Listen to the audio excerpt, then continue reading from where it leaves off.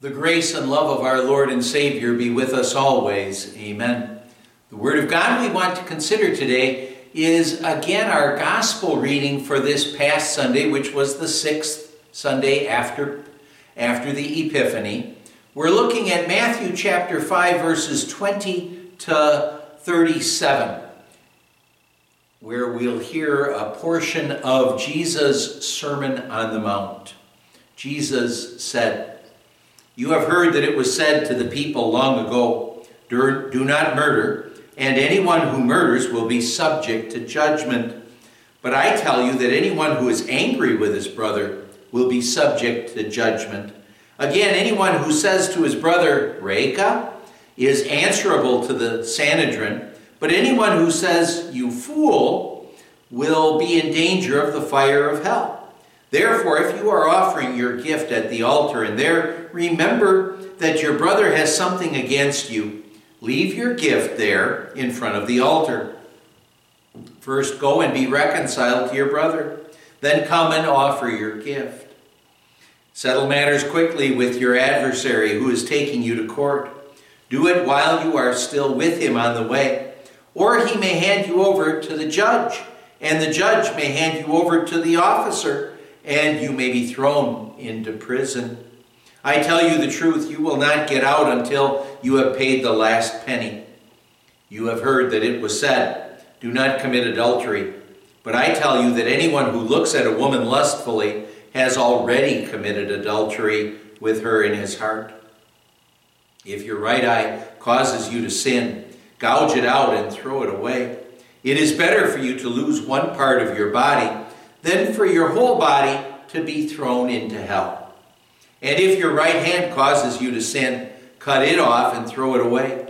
It is better for you to lose one part of your body than for your whole body to go into hell.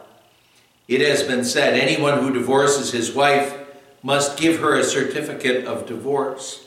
But I tell you that anyone who divorces his wife except for marital unfaithfulness causes her to become an adulteress, and anyone who marries the divorced woman commits adultery.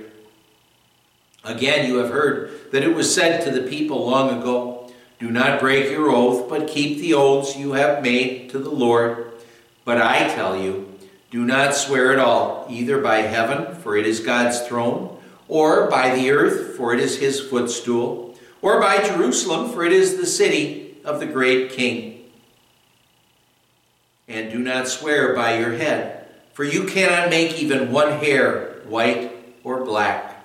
Simply let your yes be yes, and your no, no. Anything beyond this comes from the evil one." My dear friends in Christ, this is a strong reading in which Jesus is talking about the Christian life. And when he talks about the Christian life here, it's obvious from what he says is that, well, God demands perfect righteousness from each of us.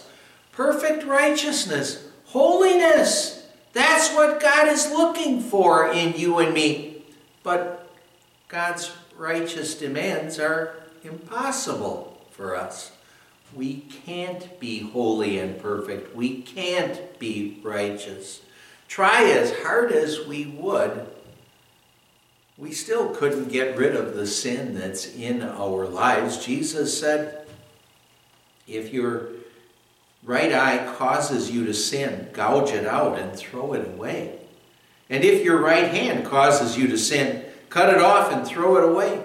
It is better for you to lose one part of your body than for your whole body to go into hell. Jesus is telling us here how serious sins of the heart really are. And when he's talking here, he's thinking more of the sins of thought that we might be led into. But sins of the heart like that, sins of thought like that, they're no less than sinful deeds going to end up sending us to eternal punishment if we don't have the forgiveness of sins for those sinful thoughts. We need forgiveness for all sin, thought word, and deed. And, well, the problem that sometimes people have is that those sins of the heart or sins of thought that we might fall to, those are sins that we might very easily tend to overlook. And you've probably heard people who've said, you can't really blame a person for what he thinks. You can't control what goes on in your head. Well, actually, we can control what goes on in our head if we have good, wholesome things that we study and look at. If we have things that are not good and wholesome, if we are seeing things that are disgusting, if we're looking at things like pornography, things like that, they're going to mess up your mind. And then think about what thoughts would go through your head. You can't really blame a person for what he thinks. Well, it depends on what you're feeding your brain. But if we think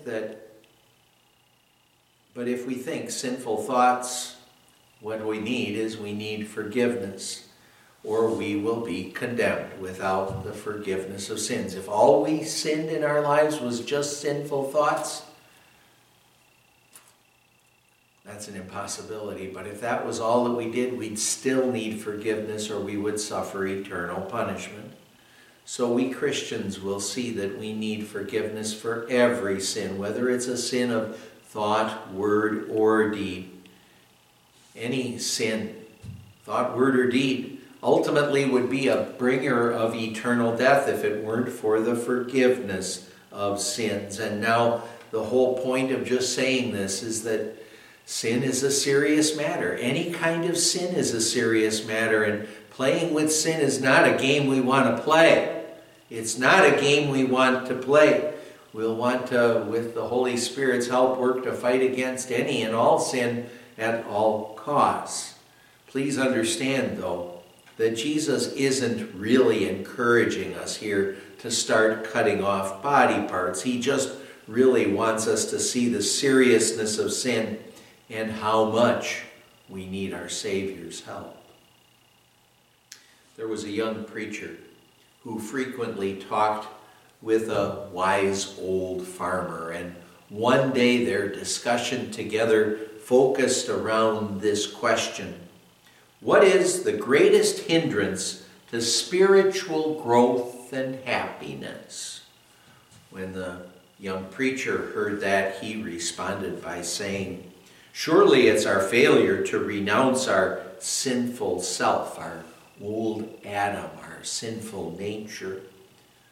But the wise old farmer, he replied to that, no, the greatest hindrance is failure to renounce our righteous self. Because of our sinful pride, we all like to think that there's some good in us that makes us somewhat worthy before God. But understand, if we have thoughts like that, that's destroying the grace of God, because God's grace, it's His undeserved love. If we think in some way or another we've earned or deserved God's love, then it's no longer grace anymore. So how blessed we are, really, when in faith we're able to see always that all our righteous acts are like filthy rags. We don't really like to admit that, but when we know our sinful condition, when we know it's an impossible mission for us to do anything to save ourselves, but that, the righteousness that God demands of us, that is an accomplished mission in Christ, well, then that changes everything around. As the hymn writer says, nothing in my hand I bring, simply to thy cross I cling. In Christ, we aren't dealing with a mission impossible. In Christ, we have an accomplished mission. Our salvation is accomplished in Christ. Through faith in Christ, we can be completely sure of our salvation.